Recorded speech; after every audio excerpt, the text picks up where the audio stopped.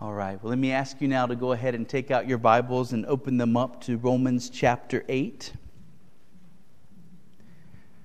We are continuing to work our way verse by verse, chapter by chapter, through this wonderful and mighty letter of the Apostle Paul. But it is more than a letter written by Paul. It is the very Word of God. And this morning we come to verse 31. I want to read verses 31 and 32. Look with me there. This is the Word of God. Let's read verses 31 and 32. Here's what we read. What then shall we say to these things? If God is for us, who can be against us? He who did not spare his own Son, but gave him up for us all, how will he not also with him graciously give us all things? So here we have three questions. And they are more than simple questions. These questions are given to make a statement. These are questions that are intended to elicit from you and from me certain conclusions that will encourage us and that will comfort us. Notice that first question.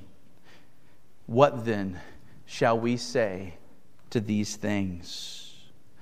I want to make 3 points about that first question. And the first is this. This is a statement of worship. It is a question, but it is a statement of worship. What then shall we say to these things? Paul was a verbose man. Paul was a man of words. Here we find Paul almost speechless. He is standing in awe of the truths that he has just articulated. And these truths leave him grasping for what to say next. What has Paul already said in Romans 8 that is leaving him almost speechless? Let's just remember some of the highlights. Verse 1, there is therefore now no condemnation for those who are in Christ Jesus. Dear Christian, there will be no hell for you. You have been rescued from the flames of the wrath of God by Jesus. Verses 3 and 4, God has done what the law, weakened by the flesh, could not do by sending His own Son in the likeness of sinful flesh, and for sin, He condemned sin in the flesh in order that the righteous requirement of the law might be fulfilled in us who walk not according to the flesh, but according to the Spirit. The righteous requirement of the law is perfection. We have all failed to meet that righteous requirement. We're all sinners. And what has God done for us? Paul says He sent His Son in the likeness of sinful flesh. God became a man for us. And as a man, He fulfilled the righteous requirements of the law in our place. He accomplished righteousness for us. And then God condemned sin in the flesh. He judged all of our sins on Christ at the cross, if we believe. If we are Christians, Jesus died in our place. He suffered for His people, that God's wrath might be appeased and that we could go to heaven. And then it got better. Verse 9, you, however, are not in the flesh, but in the Spirit, if in fact the Spirit of God dwells in you. In other words, Paul taught us that Christians have been made spiritual people. We were once dead in our trespasses and sins, but now we've been made spiritually alive with the very Spirit of God Himself dwelling in our souls. God has taken up His home in our hearts. Verse 11, if the Spirit of Him who raised Jesus from the dead dwells in you, He who raised Christ Jesus from the dead will also give life to your mortal bodies through His Spirit who dwells in you. Not only has God made your soul alive, but He has promised that there's going to be a day when He will resurrect your dead body and make your dead body alive and perfected. You have been promised a day of resurrection. A day when your frail, broken, dead body will be made new and perfect and fit for a new heavens and a new earth. And then it got better, verse 15. You did not receive the spirit of slavery to fall back into fear, but you have received the spirit of adoption as sons, by whom we cry, Abba, Father. Christian, you have been adopted by God. By God, you have been adopted. You have been made His child. He is now your Father, committed to your eternal welfare. You are an heir of God and a fellow heir with Christ. There is an inheritance coming your way. The best part of that inheritance is God Himself. You now have access to God as your Father. The holy, holy, holy God Almighty, Creator of heaven and earth, has graciously humbled Himself to be your Father. Verse 18. Verse 18. I consider that the sufferings of this present time are not worth comparing with the glory that is to be revealed to us. There is a glory ahead for us as Christians that will make all of the sufferings of this present time seem minuscule. Your present troubles today, as much as they may frustrate you or hurt you right now, will on that day seem like a speck of dust when compared to the glory that is coming. Verse 26, the Spirit helps us in our weakness. We do not know what to pray for as we ought, but the Spirit Himself intercedes for us with groanings too deep for words.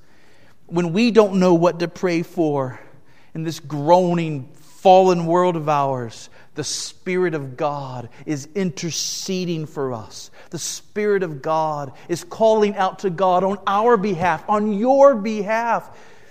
The Spirit of God's prayers are always according to the will of God, and therefore they are always answered. There is never a moment in your life, dear Christian, where the Spirit of God is not interceding presently for you on earth, just as Christ is presently interceding for you in heaven. Verse 28. Verse 28. And we know that for those who love God, and all things work together for good, for those who are called according to His purpose. Everything, absolutely everything, is being worked by God for your good. Big things, small things, near things, far things, past things, present things, future things. Sounds like a Dr. Seuss book, doesn't it? Right? Everything, absolutely everything, is being masterfully worked by God to bring about your eternal salvation. And then we just finished the golden chain of salvation, verses 29 and 30. Those whom He foreknew, He also predestined to be conformed to the image of His Son, in order that He might be the firstborn among many brothers. Those whom He predestined, He also called. Those whom He called, He also justified. Those whom He justified, He also glorified. Christian, you are eternally secure in the plan and purpose of God. He predestined you to be like Jesus, and His plans never fail. You've been justified, you will be glorified. He who began this good work in you will bring it to completion. Jesus is the author and the finisher of your faith. You are safe, you are secure, dear Christian, in the hands of God. If you know Jesus, your eternal salvation is guaranteed. Friends, what more can Paul say to bring comfort to your soul? What else could he say to give you reason for real strength and joy? There is a reason this chapter is called the Great Eight. The gospel and its implications have been unpacked. Paul has been saying in this chapter, dear Christian, you are wonderfully, you are completely, you are forever blessed. And it's all of grace. Mount Hermon, are you not amazed at what God has done for you? Are you not amazed at what He is doing and will do for you? And does it not humble you to the dust? Does it not fill you with gratitude and sheer wonder? And after unpacking all of these things, Paul says, what more can I say? Where do I go from all of this glory that I've just unpacked? What do you say when you've just proclaimed the greatest news ever, and it's greater than anyone could have imagined? This is a statement of worship. This is Paul's statement of jaw-dropped, tongue-tied, put your hand over your mouth and just savor it, worship. But second, this first question is a direct challenge to our unbelieving, complaining, fretting hearts. It is a direct challenge to our unbelieving, complaining, fretting hearts. Do you remember how Romans 7 ended? Back in Romans 7, verse 14, we know that the law is spiritual, but I am of the flesh, sold under sin. I do not understand my own actions. I do not do what I want, but I do the very thing I hate. Verse 18, I know that nothing good dwells in me, that is in my flesh. I have the desire to do what is right, but not the ability to carry it out. I do not do the good I want, but the evil I do not want is what I keep on doing. Verse 24, wretched man that I am, who will deliver me from this body of death? And even in chapter 8, we learned about the groaning of creation and the groaning of our own souls in this world. And all of this might lead us to complain. All of this might lead us to grumble and to doubt God. Our struggles and our sufferings tempt us towards unbelief. They tempt us towards discontentment. They tempt us towards worry. And then here comes God with verses 28, verse 29, verse 30. Everything's being worked by God for your good. Everything has been predetermined to glorify you at the end. It's 100% settled that you are going to spend eternity in paradise in God's presence. At His right hand are pleasures forevermore. These verses are meant for you to preach to yourself. To speak to your doubt. To speak to your worry. Doubt, what have you got to say now? Cancer, it's being worked for my good, to bring me to the day when I will be glorified. What are you going to say now, worry? Right? Despair, I have the Holy Spirit of God interceding for me. What have I got to be afraid of? Put that in your pipe and smoke it, worry. Right? Take that, despair. That's what this question is. It's a direct challenge to our hearts. What possible reason could we have to complain now? And then, the third point about this first question is this. This is a question with an answer. This is a question with an answer. What then shall we say to these things? There are some sermons that leave you forever changed. There are sermons that are used by God to so affect you that you never forget hearing them and the way they affected you. I was living in Pascagoula, Mississippi. I can remember cutting the grass in our yard. I'm pushing the push mower. I have my MP3 player on. I have the headphones up way too loud so that I can hear the sermon over the roar of the lawnmower. Kids, don't do that. It's terrible for your ears. Probably why I can't hear anything now. But I had this sermon on in my headphones. They're really loud, and I'm listening to John Piper preach on this verse, Romans 8, verse 31. I don't think I've heard that sermon since that day, but I can still hear him preaching it. And I can still hear him saying, "What then shall we say to these things?" We say it again. And we say it again. And we say it again in 1,000 different ways. What do you say when you've just said the greatest truth in the world, the gospel and its implications, and you've proclaimed the glories of Christ? What do you say next? you say it again. And you keep saying it. And you never stop saying it for the rest of your life. And I can remember him preaching that answer. This is the answer to that question. What shall we say to these things? You say it again, which is what Paul was going to do in the next verses of Romans 8. He's just going to re-say it all in a way that is different and helps you see it anew and afresh. And as Piper was preaching, my heart was just swelling up with affirmation, saying, yes, yes, it is the greatest message in the world, and we must never stop saying it. We must keep saying it and keep saying it.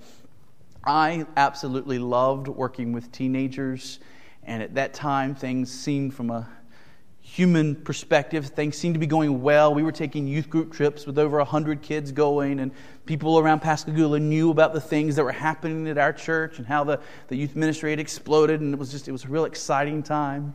Looking back, I see it was a lot of gimmicks and a lot of stuff that was really behind it, probably not much God that was actually at work. But at the time, everything it seemed to be going great. The church that we were at loved our family, cared for us. But as I heard Piper preaching this, we got to keep saying this message. We got to keep saying this message. I knew, I can't stay here playing games with teenagers. I want to go somewhere where I get to proclaim this message week after week after week after week. I don't want to stop saying these things. These are the greatest truths imaginable. In Mount Hermon, I should probably say that I am extremely grateful to you, that I have the greatest job in the world because I get to preach this gospel again and again and again in 1,000 different ways from 1,000 different verses week in and week out. And I would not trade it for anything. I love it. I absolutely love it. What then shall we say to these things? Look at Paul's second question. Paul's second question. If God is for us, who can be against us? This is how he re-says it now. This is how he really summarizes everything he's been saying in Romans chapter 8. This is him speaking to doubt and to worry and to despair. Despair? If God is for us, who can be against us? What are you worried about? Paul has just shown us what it means for God to be for us. And now he is saying, in light of everything I've just said, what can possibly be against you? Now, in one sense, we could say, well, there's a lot of things against us. We do have real enemies. This world is constantly against us, seeking to allure us into a wasted life, a trivial life, a sensual life, a life away from the things of God. Of course, we have our flesh against us every day, tempting us towards countless sins. We have a real enemy, the devil. He is real. He is a spiritual being. He has his demons seeking to wreak havoc in our lives. There are militant Muslims. There are angry feminists. There are bitter atheists against us. There are lethal viruses that we can catch that will kill us. Many of us live in Rocky Mount, the fourth most violent small city in the country, as we keep being told. What can be against us? Maybe a gang member, maybe a thief that would come into our house and steal our things in order to get money from us. There's lots of enemies, Paul. Lots of enemies. And Paul was speaking to the Christians in Rome. These Christians have already been suffering. And their suffering's about to get 10 times worse.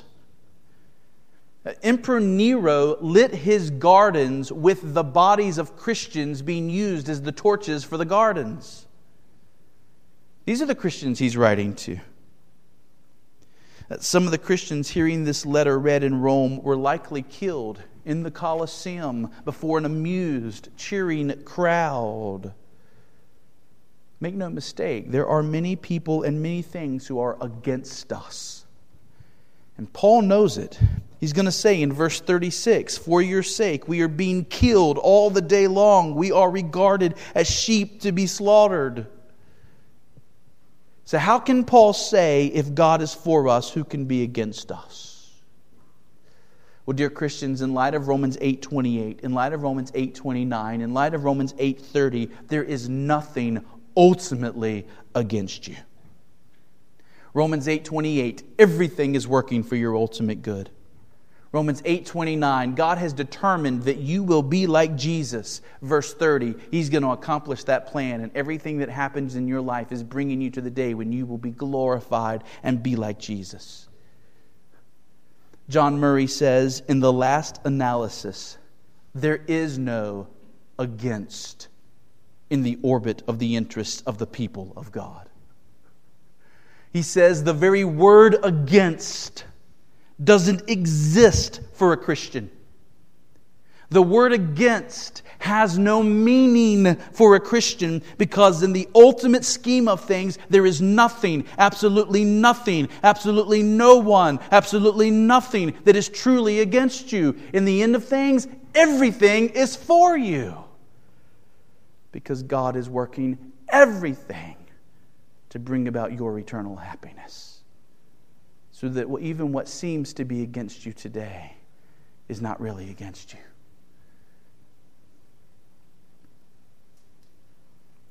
Every circumstance of your life is being marshaled by God to bring you safely to heaven and to give you eternal happiness. And so whether it's lions in the Colosseum, whether it's militant Muslims, whether it's a violent drug addict breaking into your home, whether it's cancer, whether it's a lost job, at the end of the day, God is working it all for you. Mount Hermon, do you see how living in a world where everything is ultimately working for you frees you to make radical decisions? Other people make their decisions based on their insecurity. You don't have insecurity. You may not know that. You may not feel that. You don't have insecurity.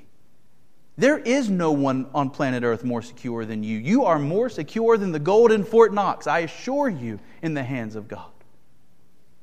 How does that affect the decisions you make? 2 jobs set before you. One job looks easy. You know you can handle the work, and all the folks you'll be working around are already Christians. Here's a job that's a little more difficult, a little more challenging. You wonder if you can rise to it. And there's going to be a lot of folks there who aren't believers, who need to hear the gospel. How are you going to decide where to work? Is your decision going to be solely based on money? Is it going to be solely based on whether you can handle the work? Or is your decision going to be based on, I am secure in Christ. He's going to take care of me. He's going to take care of my family. He's going to give me what I need. Therefore, let me see the needs of these people who need the gospel. And let me see what I can do to make a difference. Think about this all the time in our community and people who scoff when they learn where we live in Rocky Mount. And I just want to say, why would you not want to live there?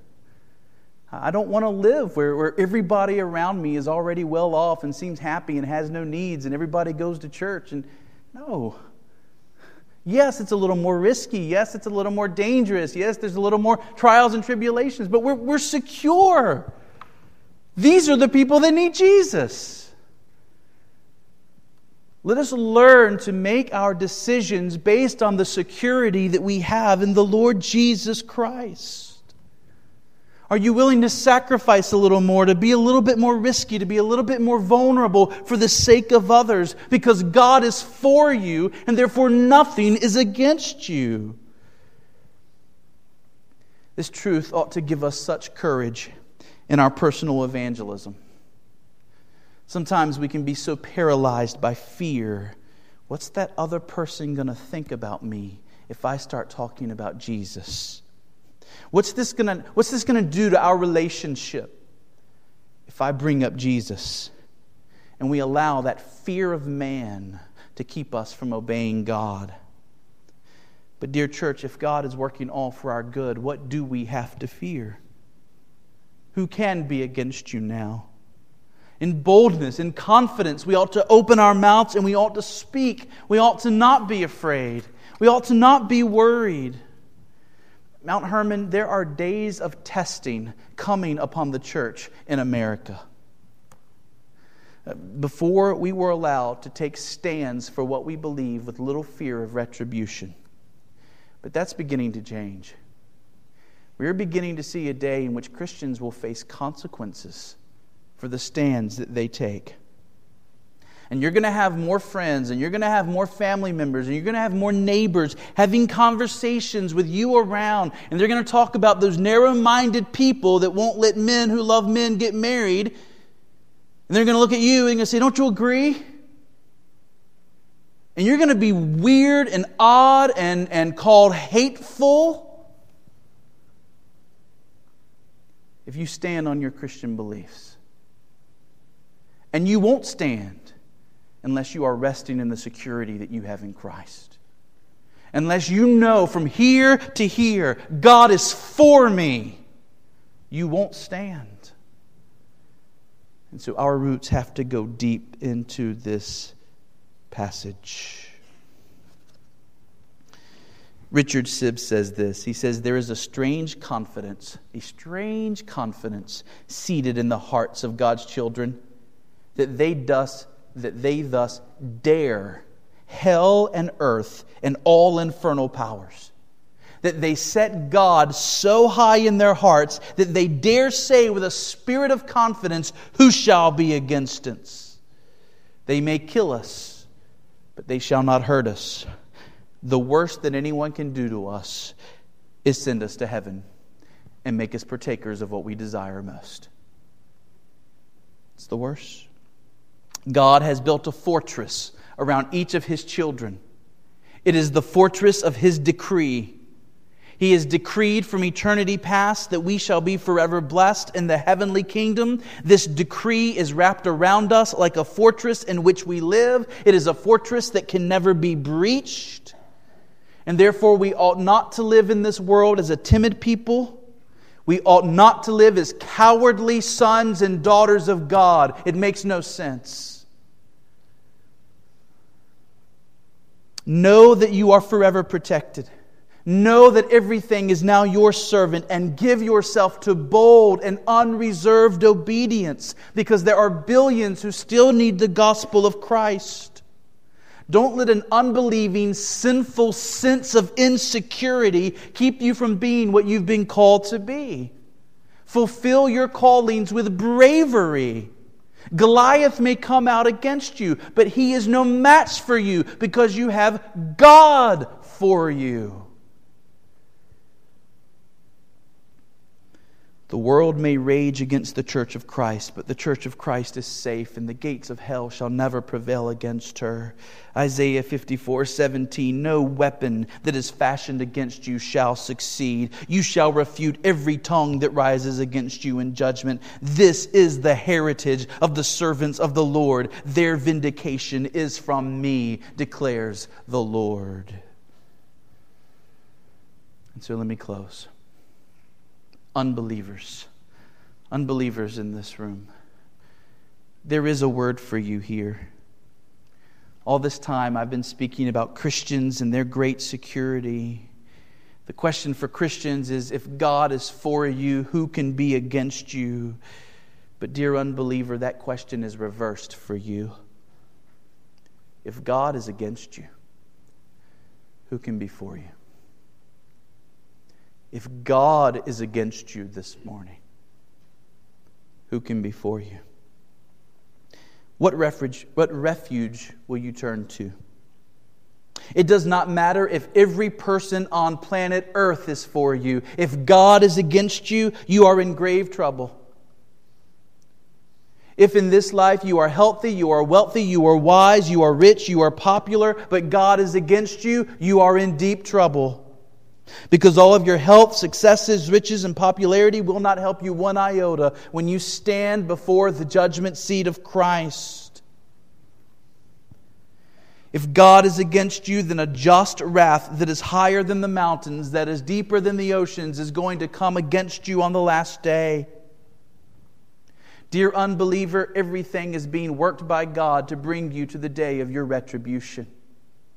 Dear unbeliever, everything in your life is being worked by God to bring you to the day when you will stand before Him, and there will be nowhere you can turn to, and there will be no place you can hide. Your day of condemnation is inevitable. Every tick tick-tock of the clock is a ticking of time, moving closer to the day. If God is against you, there is nowhere to turn except to Him for mercy through His Son, Jesus Christ. Your only hope is to be reconciled to God.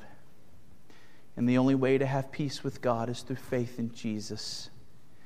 He lived and died and did everything necessary so that you could have peace with God. Turn from your sins. Trust the Lord Jesus and be saved. Mount Hermon, God is for you. Let me close with this word to you who are believers. Are you for God? God is for you. Are you for Him? Words of Spurgeon. You must take your post, every one of you, on one side or the other. If the Lord is God, then follow Him. If Baal, then follow him. But on one side or the other you must be on, I beg you. If God has been for you, if God has defended you, then stand up. Don't ever deny a jot of Christ's truth. Not a hair of the head of Christ's truth must ever be suffered to be touched with the smell of the fire of compromise. Stand up and bear witness against regeneration by baptism and those who use popish words and would have us believe that it is right to attach another sense to them. Or we would say in our day, let us stand up against those who deny the authority of Scripture. Let us stand up against Darwinian atheistic evolutionary thought. Let us stand up against the militant secularists of our day. Let us not loosen the commands of God. And most importantly of all, do not allow the gospel of salvation by grace alone, through faith alone, in Christ alone, to ever be compromised. Spurgeon says, take your part with Christ and His despised people. And when one day comes, when He shall distribute His rewards, happy shall that man be who never flinched. And blessed shall he be, and shall she be, who stood fast in the evil day and stood still in the integrity of the Lord and in the firmness of His truth, firm even to the end. Mount Hermon, I am preaching to you the awesome truth that in every circumstance God is for you. Therefore, let us live for Him. Let's pray.